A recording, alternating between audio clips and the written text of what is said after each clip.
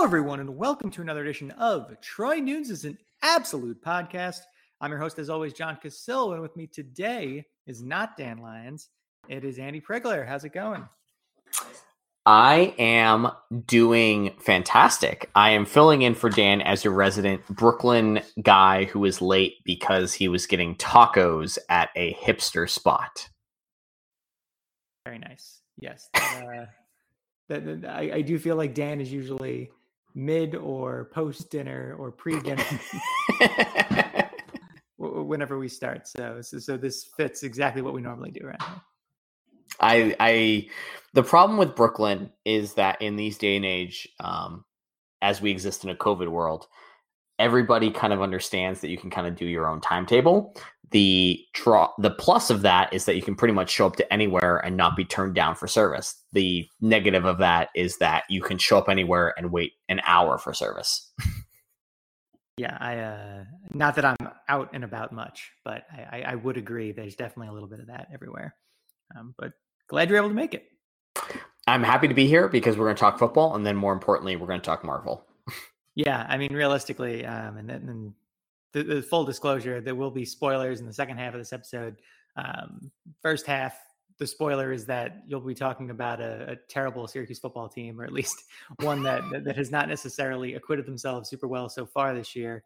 I know that sounds like revisionist history on game one, but I think knowing what we know about game two, I think game one takes on a little bit different lens now, and we don't necessarily have to dive into that as far. But Andy, without like rehashing what you discussed, in the live cast on Sunday with the guys, what exactly what would be your 2 to 4 sentence recap of what occurred on Saturday? The problem is that a lot of what I've come to internalize comes from Steve's rewatches. I rewatched the game once. Steve has rewatched the game twice-ish. The coaching is just not where it needs to be. Not necessarily the coaching is bad. I won't make that objective qualifier. What I will say is that the coaching that we are seeing so far is not what you need of a Syracuse program. And John, you kind of understand this. And for those that don't necessarily get where I'm coming from, Syracuse will never be Clemson, will never even be a Miami, will never be a mid-tier Big Ten team. What we need to be is a team that is not afraid to take risks and not afraid to experiment and change things when things aren't going well. And Dino has yet to show that as a Syracuse coach, and it's getting to the point of frustration rather than endearment. Yeah, I think that's completely accurate. And it's a very succinct way to put it too. I think realistically, Babers came in with this aggressive game plan and aggressive strategy and offensive fireworks and going for it on fourth down and all these things. And slowly but surely, you've seen all of that kind of stripped away. The speed's been stripped away. Going for it on fourth down is completely gone at this point. I do feel like increasingly Dino is coaching not to lose, and that doesn't work, especially once you're losing. And it's become, I mean, I kind of said this in our blog Slack page, there's entire games where it has felt like Dino's punted. And that's not to say he's losing on purpose. I don't think he is by any means, and I don't want to make that accusation. But I do think that there does seem to be this weird pattern of once SU's down, there haven't been a whole lot of comebacks in the last 5+ years under Dino. There's been a lot of puzzling fourth quarters. There's been a lot of, realistically, we were very much in that game and should have been ahead in that game on Saturday. But once things sort of hit the fan, it did feel like we couldn't recover, in part because of just decision making. It's unforgivable that a team with Sean Tucker at running back and capable run blocking, even if questionable pass blocking, did not hand the ball off once after Sean Tucker's touchdown run. Yeah, I'm having a really hard time rationalizing the play calling because the game was never out of hand. It was never an NFL game where, okay, if we punt the ball away, we're going to give up 3 to 7 points. That was never this game. And Dino consistently coached the game as if it was a game where, hey, I know we can't score. It's actually the more frustrating part for me is not just the score effects part of the game, but yes, to your point, we have Sean Tucker. We're not giving the ball to him. They coach very scared. They coach from behind. And John, I as somebody who, and this is not a value judgment on you, but as somebody who has watched more Syracuse football than me, I don't necessarily feel like we've ever had this kind of coach who has a system, who has a way of coaching, but coaches from behind and coaches scared. Like, this was never even a Gerg thing. Gerg might have coached aggressively. It was just the team was terrible. This is a team that's not, like, even Doug Marrone, for being an NFL coach and being conservative, never coached from behind in this way. You might have had some dumb jet sweeps on the goal line, but that was just dumb play calling. That was never scared play calling. It was just dumb play calling. Yeah, I do think that the big issue here is that the play calling is yes, scared would be a good way to put it. It's to be honest, it's gutless in some regards. It's ignorant of the strengths of this team, the weaknesses of this team. I do think that we've gotten to a point now where, like, we need to stop testing things mid-game to see if they work. Like, you can't just punt on a game. And I use that term not just as a metaphor, but as a literal statement about what happened, late in the game on Saturday when we switched punters for reasons basically unknown. I mean, I know that it's been addressed to some extent that it was a different punting style and all that, but realistically, like, you don't throw somebody in there without any in-game punting experience with the game that close. And I just think that, like, and I said this in the article I posted on Sunday morning, like, I do feel like Dino and Sterling Gilbert are using every game as like a lab, so to speak, to test stuff out. And like, this is year 6. This was a winnable game. I don't understand why the lab includes a game that was locked 0-0 halfway through the third quarter, but doesn't include like the fourth quarter of a game that was well in hand against Ohio. Right. And like, this is a game that felt like they were coaching against Ohio versus Rutgers. The first game felt like more of a Rutgers game where they were running to the team's strengths. They were overemphasizing things to the point of, you have to stop us before we stop it. And that was the entire preview that I had this week leading up to the Rutgers game was, Schiano's going to stuff the box. So you run until he proves that stuffing the box actually does something. Then you throw the ball. And Syracuse basically punt, again, to borrow your analogy, they punted on that. And they said, well, we know you're going to stop the run, so we're going to do everything else. When in reality, I think based off of Steve's breakdown of the offensive line, based off the work that everybody else has kind of done on the site this week, we probably could have been a lot more effective running the ball this week than we actually were. And honestly, like, what I said going into the game was that, Rutgers is going to want to force Syracuse to throw the ball. And if they can do that effectively, then they'll win. The problem is, SU didn't wait for, as you said, Rutgers to force them to throw the ball. They just decided to start throwing. And I'm puzzled. I'm confused. I don't necessarily think we need to dive into it anymore, if only because I know we've kind of covered it in many ways on the site already and on the live cast and now here for a few. But I also want to go for it, Dan. No, I was going to say, like, the other part of why we can't cover it is because it feels like it's a galaxy brain. For those that don't know the meme, it's the idea of, here's the smart decision. Here's the, like, thinking 2 steps ahead. Here's the thinking 3 steps ahead. Here's the thinking so many steps ahead that you're actually not thinking ahead. You're actually thinking behind. And I feel like that's where Syracuse is at, where we're just galaxy braining every game plan. And I don't know what changes that mentality. I don't know what fixes this mentality inside the coach's room. What I do know is that any logical person will look at what happened against Rutgers, will look at what happened against Ohio, and go, we should probably do more of Ohio.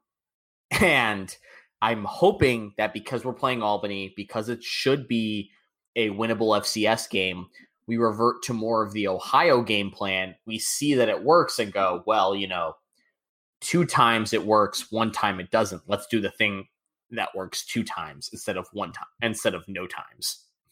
Yeah, I think that's completely reasonable. I'm also curious, I know, because you mentioned the Albany game. Like, I'm very curious to see, if Dino is coaching in this game. For those who didn't see, I'm sure because people will be listening on Thursday morning, you'll probably have seen this by then, was that Dino reported that he had come in contact with someone who had tested positive for COVID. He'll still need to get tested. We don't know his vaccination status, I don't think. But all that just kind of gets thrown out the window anyway if he tests positive. Well, from what I understand. Yeah, I mean, I don't know the Syracuse.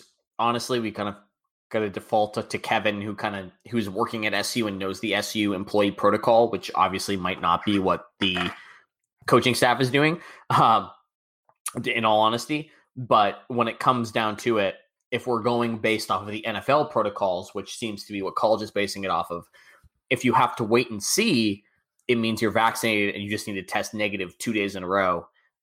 If you're not vaccinated, they make you wait 10 days before you can even start that testing protocol. So the fact that Dino is saying he's not going to wait those 10 days, that there's no named associate coach, not to say that Dino wouldn't play this game, but it's Albany. Like, it's not a team that you should be playing these games against. Yeah, I'm also just curious too. If God forbid he tested positive, who else on the team and the staff has he potentially come in contact with? And again, this is not knocking him. This is the world we live in right now. But I think that's another thing to just kind of keep an eye on. Yeah, I mean, it's really difficult to say. College is not the NFL. I don't want to turn this into a COVID-19 diatribe, but like at the end of the day, if you're at Syracuse as a student, you're supposed to be vaccinated. That's the rule. As media, who is not allowed into the Syracuse locker room, who's not allowed deep access into this program, we just kind of have to operate with what's out there. What's out there is that if you're at Syracuse, you're vaccinated. So that's what we're operating under. We're assuming that Babers is following that employee protocol. We're assuming that that's what the players are following. So that's kind of all we have to work off of. I'm not going to take this as an opportunity to go into the Syracuse media policy. It's tacitly there, but ultimately our assumption is that Dino has to test positive for 2 straight days, which means that if he tested positive today, let's just assume that he has Thursday and Friday to test negative to coach Saturday. That's where we're at. Yeah, so I guess we'll see. It's pointless to kind of speculate too much, but I'm definitely interested whether Dino is actually on the sidelines or not. What this game plan looks like against Albany, and I do think, Albany was considered to be a very good team going into the spring season. They ended up going 1-3. I think this year 0-2 so far in the fall. They lost to North Dakota State, which is understandable, but only by a 28-6 score, and then they barely lost to Rhode Island. I don't think this is a dominant Albany team that just had bad luck. I wouldn't put them high on the list of potential upsets, despite what we've seen from Syracuse. However, if SU is going to coach scared and not necessarily focus on the task at hand, and I think that's where you could see this one get unnecessarily close. And a little scary for Orange fans and the team. I think realistically, again, this is a well-coached squad. This is a. Are you talking about a Villanova game? I mean, I'm not talking about the Villanova game. I mean, Villanova was a top 25 caliber team at the FCS level the year that we faced them. I think here, this is also 3 games in now to the season. I think that this Albany team is good, is well coached. I think the issue will be, fans have always hated how Dino's coached the FCS game because it's always been just kind of a sleepwalk through the paces. But realistically, this isn't the first game anymore. Now we're 3 games in. We should be at a place where we don't have to show anything necessarily, but we should be able to just run past this team and move on. And I do hate the fact that I don't I think we're going to win. I'm fairly confident in that, but I'm not so confident that I'm just going to be like, oh yeah, 55-6 and just like walk away. No. And that to me is the most concerning, part of this week, at least in Syracuse football. Yeah. And I think, to your point, not to derail this conversation into a future of Syracuse football, but like, say Dino can't coach. Who's the associate head coach? Because that was Justin Lustig as of a few months ago. And Justin Lustig is no longer there. And I think there is a very vocal point of the fan base that would say Tony White should be the head coach if Dino Babers isn't. And there's the long-term question of, if Dino is not the head coach of this team, Tony White pretty much has to be. And John, you've been around this program long enough to know that this is the same situation we found ourselves in with Scott Schaefer. Not drawing comparisons. We don't know what Tony White could do as an associate head coach. We don't know anything that's going on. All I'm saying is that for people who are clamoring for Tony White to be the guy after Dino, because Tony White's unit is the successful unit, we did this once and it led us to hiring Dino. So it's not like this is the yellow brick road that's going to lead us to success. If anything, it's the yellow brick road that's going to lead us to the evil wizard at the end of the tunnel where we don't actually know what we're confronting. Yeah, I think that's reasonable. And honestly, like, if I had to name an associate head coach right now, since there isn't one, I unfortunately think it's Sterling Gilbert. God, no. John, stop this. Stop this. Well, yeah, because the problem is if Gilbert would be a head coach in absentia, basically, for Dino, then you end up with a situation where if he's the head coach, then the person calling plays is potentially Mike Lynch again. John, I thought this was supposed to be a safe space. I'm just pointing out that not that I am believe me, I think that Tony White is the best assistant on this staff. However, knowing Dino and knowing the trust that he has in Gilbert, given the fact that he brought him to several spots and now this one, and the fact that Gilbert actually has head coaching experience, unlike everybody else on the staff, I would be stunned if anyone but Gilbert was calling the shots on Saturday if Dino couldn't for some reason. Man, you know what you want, but I'm right. The problem with your logic is not that it's not sound; it's that it doesn't. My brain just rejects it as fact. And like I think this is okay. We have a short period amount of time here to talk. The problem that I have with all of this is something that we talked about on Slack. It's something that Steve alluded to. It's something that you alluded to. It's something that the Q&A with Albany, the Albany Gazette writer, alluded to today. Dino refuses to change. He's bringing along his guys. He's bringing along his system. He's bringing along X, Y, and Z. And he's not making adjustments on the offensive side of the ball in a way that makes sense for a program like Syracuse.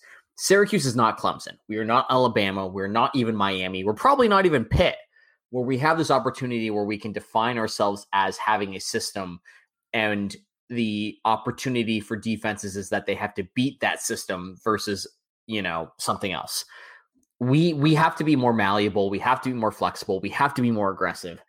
And Dino, Sterling, Lynch, everybody who's not named Sean Lewis has to be more open to the idea of being proactive rather than reactive. And they have not shown this. It makes me frustrated. It makes me scared. It makes me worried that even though the ACC is absolute garbage this year to this point, we're going to run out the same system that every ACC school has seen for the last 6 years. And the ACC schools that don't have good players are going to be able to scheme around it and make us look bad. When in reality, we should be attacking their weaknesses instead of them attacking our system. Yeah, I think that's an accurate read on the situation. I think realistically, this has been a very, it's a proactive system when you're good enough to dictate the pace to your opponent. And when you're able to dictate the pace, you're able to dictate a lot of what happens around the game. The problem is, now we are not good enough, or at least the play calling is not good enough to do that. The speed isn't there.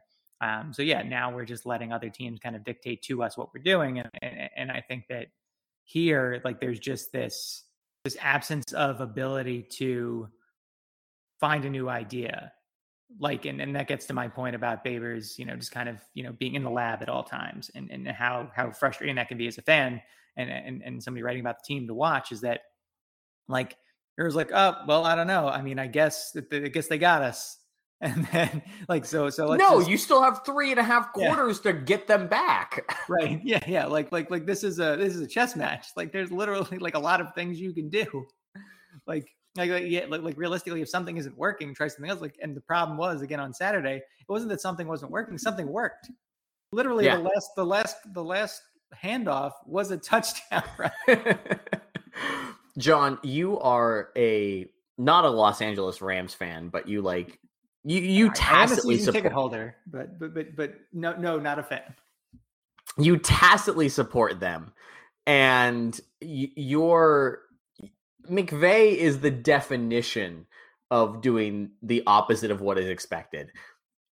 And so I ask you, as a fan, what the heck do you make of Dino Babers' decision there to punt on 4th down in the 4th quarter? Because when I was watching it at a social event, I legitimately jumped up, said, fuck this guy, this game is over. I apologize for the swearing. But it was this moment of just like, this is the antithesis of everything that we've been sold. Well, like, it was a Schaefer move. Yes. Thank you. Yes. It wasn't even a Gerg move, because Gerg would not put himself in a position to get there. Well, it was a Schaefer move. Robinson would have punted on 3rd down. Which he did. Yes. Yeah. Okay. That he would have done the Bills thing where he kicks the field goal on 1st down and then tries to galaxy brain his way on it. Regardless. Yes, it was a Schaefer move. It didn't make me lose faith in Dino. It did make me wonder, to your point, does he even care about winning this game? Yeah, and I guess that, like, gets to the point of, I know we're about to hit halftime, and by halftime I mean like 2/3 time. But in any case, I do wonder, like, are there consequences here? Like have we reached a point where, because fundraising is going well at the moment, because there's booster excitement about certain aspects of the program, because they have a new building? Like, I guess I'm curious if there are consequences, because to me at this point, if SU can't win 5 games this year based on how the ACC looks, I don't think there's any reason to continue this regime. I agree. The ACC is absolute garbage. Syracuse should not, the talent that they have alone on defense should put them in the bowl territory based off of what we've seen from the ACC this far. Totally is. And all you need is a competent offense. And I just think that it's incredibly damning. It was the downfall of Schaefer too. Schaefer's defense has got precipitously worse every season he was in charge. Mm-hmm. And really, to me, especially when the offense was so to bad, like, if your expertise can't win the day for us, or at least get close, then let's move on. Because you were brought here for defense, and then you couldn't do that thing. So now, Dino, this is arguably the 3rd season now that we don't have a real offense. Like, it becomes very difficult to defend anymore why exactly Dino needs to be here when Scott. Realistically, why exactly is he here if the offense is putrid at this point? And then conceivably you ask the next question, okay, if not him, who? And we're not going to get into that on this episode. Nope. And then you also ask, okay, so if we answer that who question, can they keep Tony White around before somebody else leaves? And I think that answer is no. No, and I think that this is, you brought up the Schaefer point. Scott Schaefer had Eric Dungy as a quarterback, and Eric Dungy is the guy that everybody points to for Dino Babers not actually having offensive success. And we fired Scott, like you said, we fired Scott Schaefer because his defenses got bad while he had Eric Dungey on offense to bail him out. So you can't then turn around to Dino Babers and say, well, he had Eric Dungey, and therefore we have to give him a chance. Like at the end of the day, the offenses have not improved since Sean Lewis left. And we've talked about it a bunch on the site. The bones are there. The structure is there. What we saw in the Ohio game worked and was there. The problem is that the consistency and the commitment to it is not. And listen, I understand Dino's mentality in the early season games. He doesn't like to show a lot. He likes to hide things. He likes to keep things close to the vest.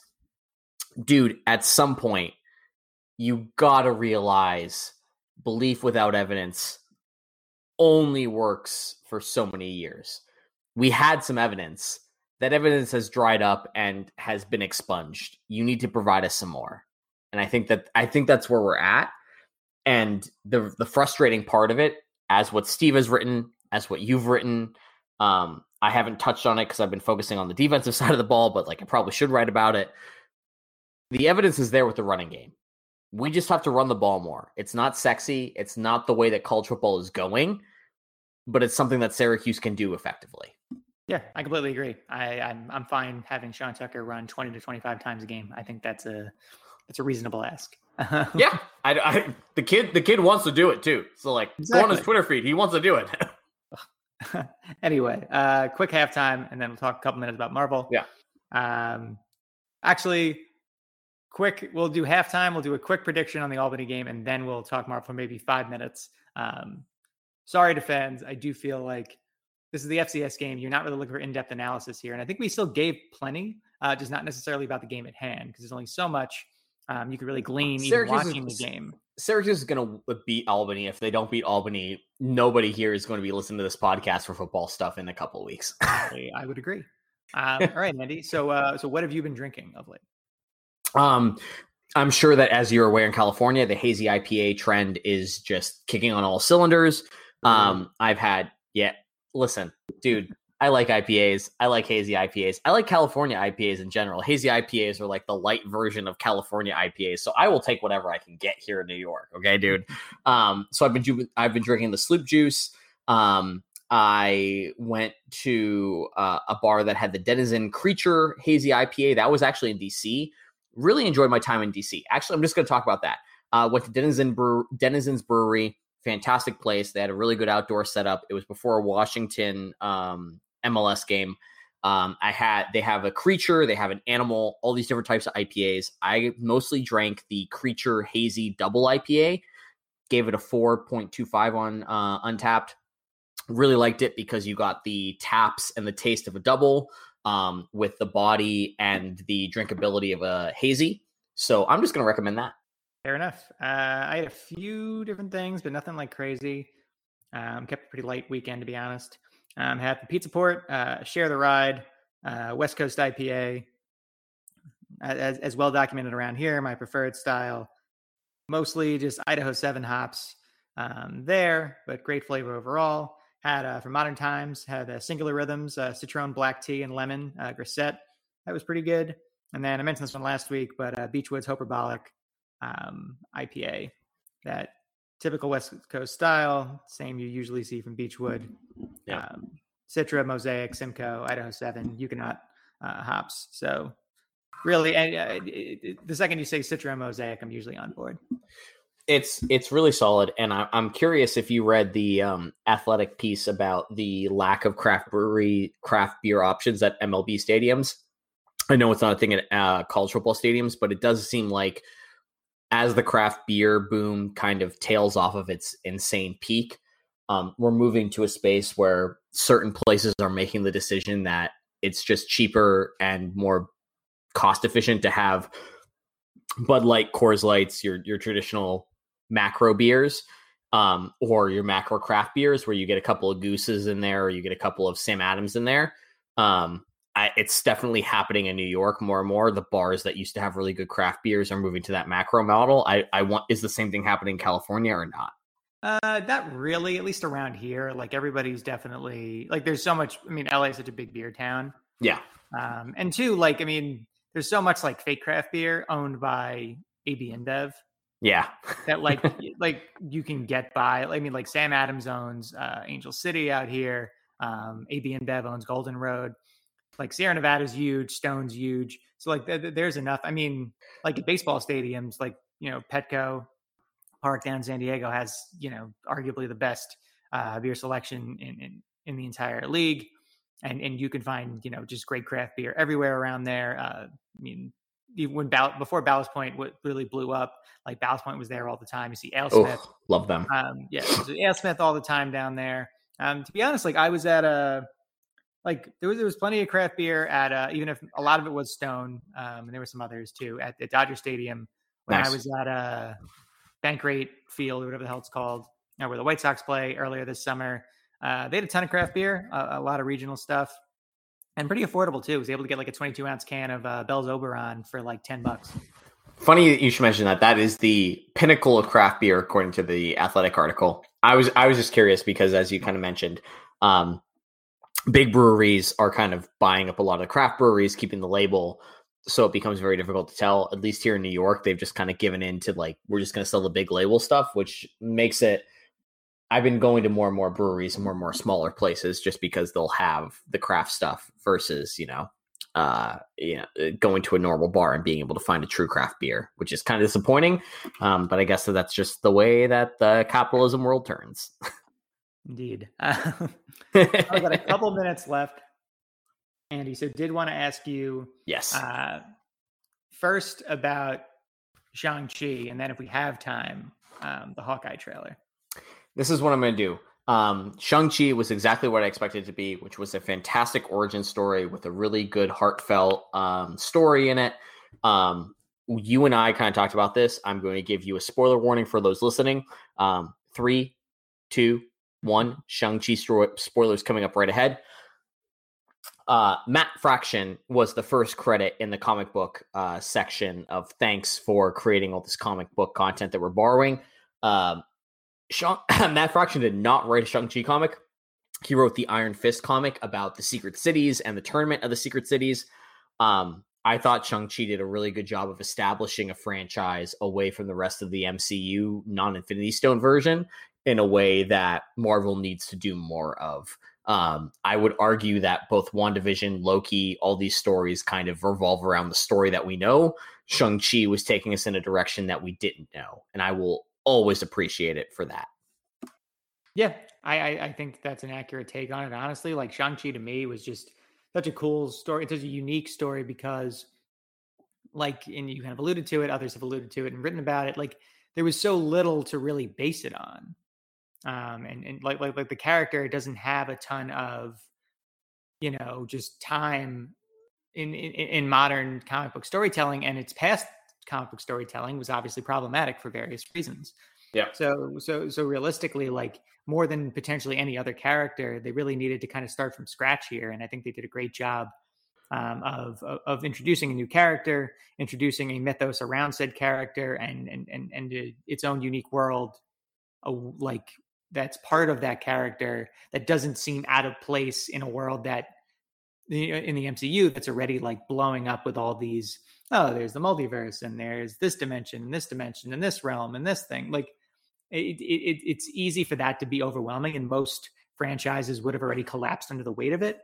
Yep. The fact that I think they successfully introduced Ta Lo and introduced the kind of mysticism around Shang-Chi as part of a larger story.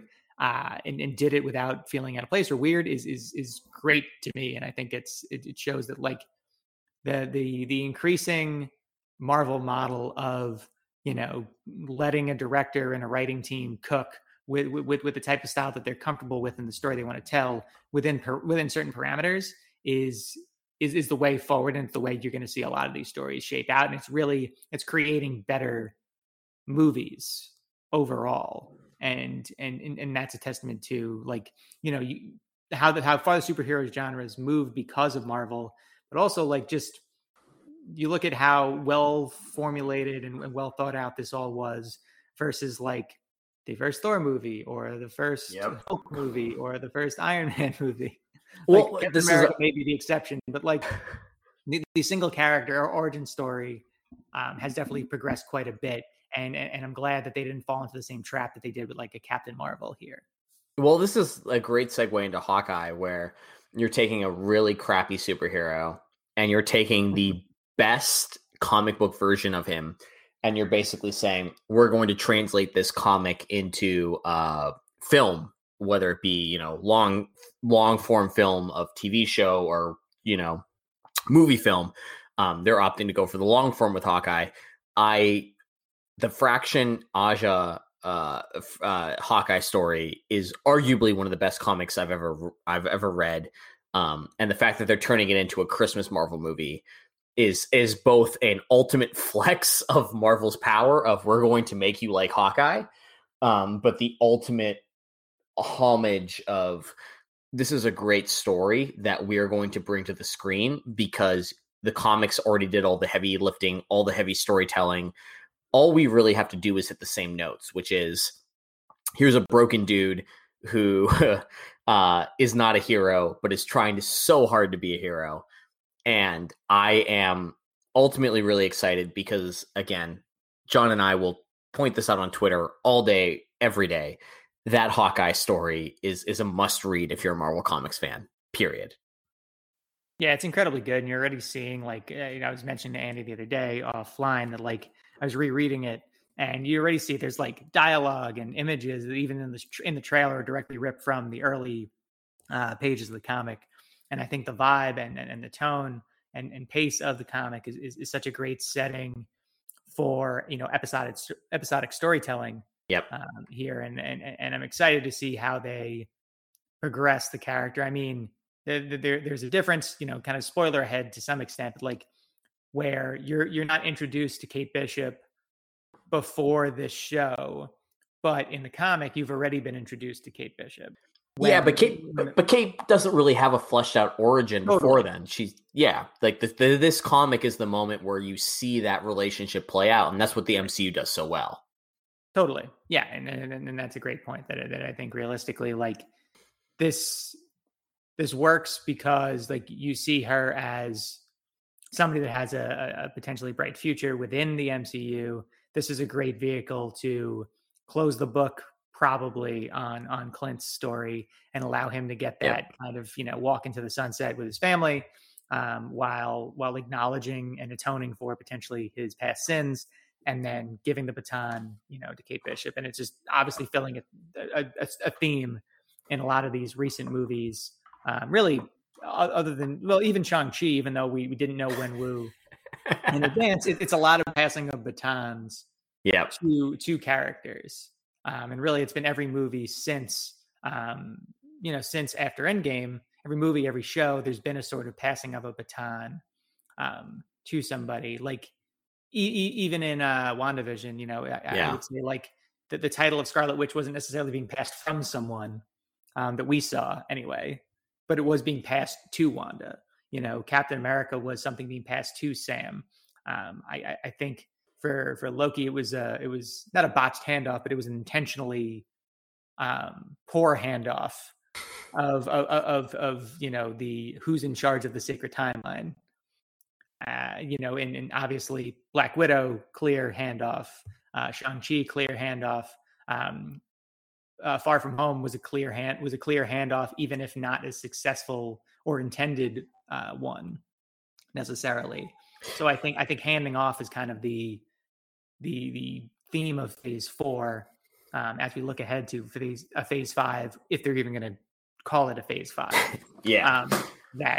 That introduces probably a lot of new characters, like a Fantastic Four, like maybe some of the X-Men, expands what we know about Wakanda, gets into Blade and some of the, you know, Marvel horror type stuff. So I think that while I was skeptical at first about a lot of, like, looking back, looking forward content in Phase 4, I think it's actually working well because there are some clear themes of family and it is handing off of mantles so that we can, and it feels more natural, and it feels really like a comic book in a lot of ways. Yeah, we're kind of handing off what a character is and does to just a new person, and it feels natural because it's not as easy to do, I think, in the sort of superhero storytelling that Marvel's created.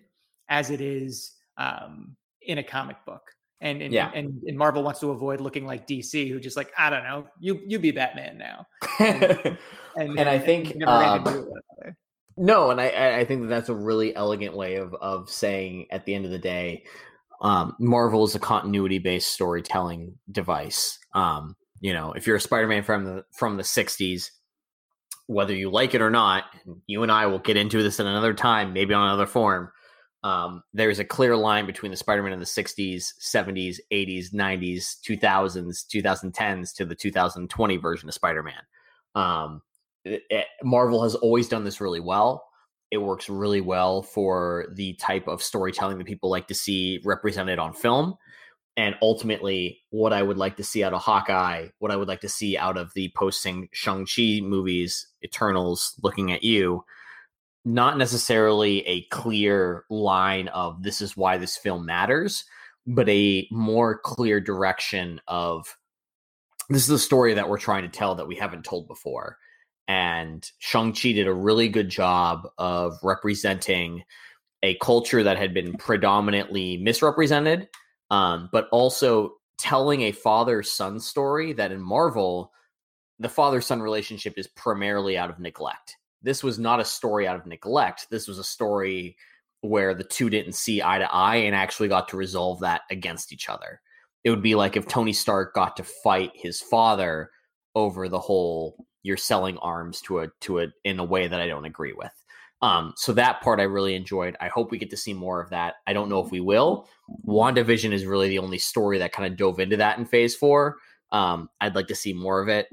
We'll see what happens. There's a lot of projects still out in the air, and there's still a lot of narrative threads that haven't been tugged on yet. Agreed. Well, on that note, my children are home, so we will have to call it at that. Andy, thank you very much for hopping on. Much appreciate the filling in this week. I had a lot of fun, and I'm telling Dan that he's going to probably need to take some time off in November, December, so we can talk. So we can talk Marvel when football is just out of the realm of possibility. Reasonable. Well, that was Andy. I'm John. Thank you everybody for tuning into Troy Nunes and Absolute Podcast. You can rate, review, subscribe on iTunes, Megaphone, TuneIn, Stitcher, Spotify, Overcast, wherever you listen to podcasts, and go Orange.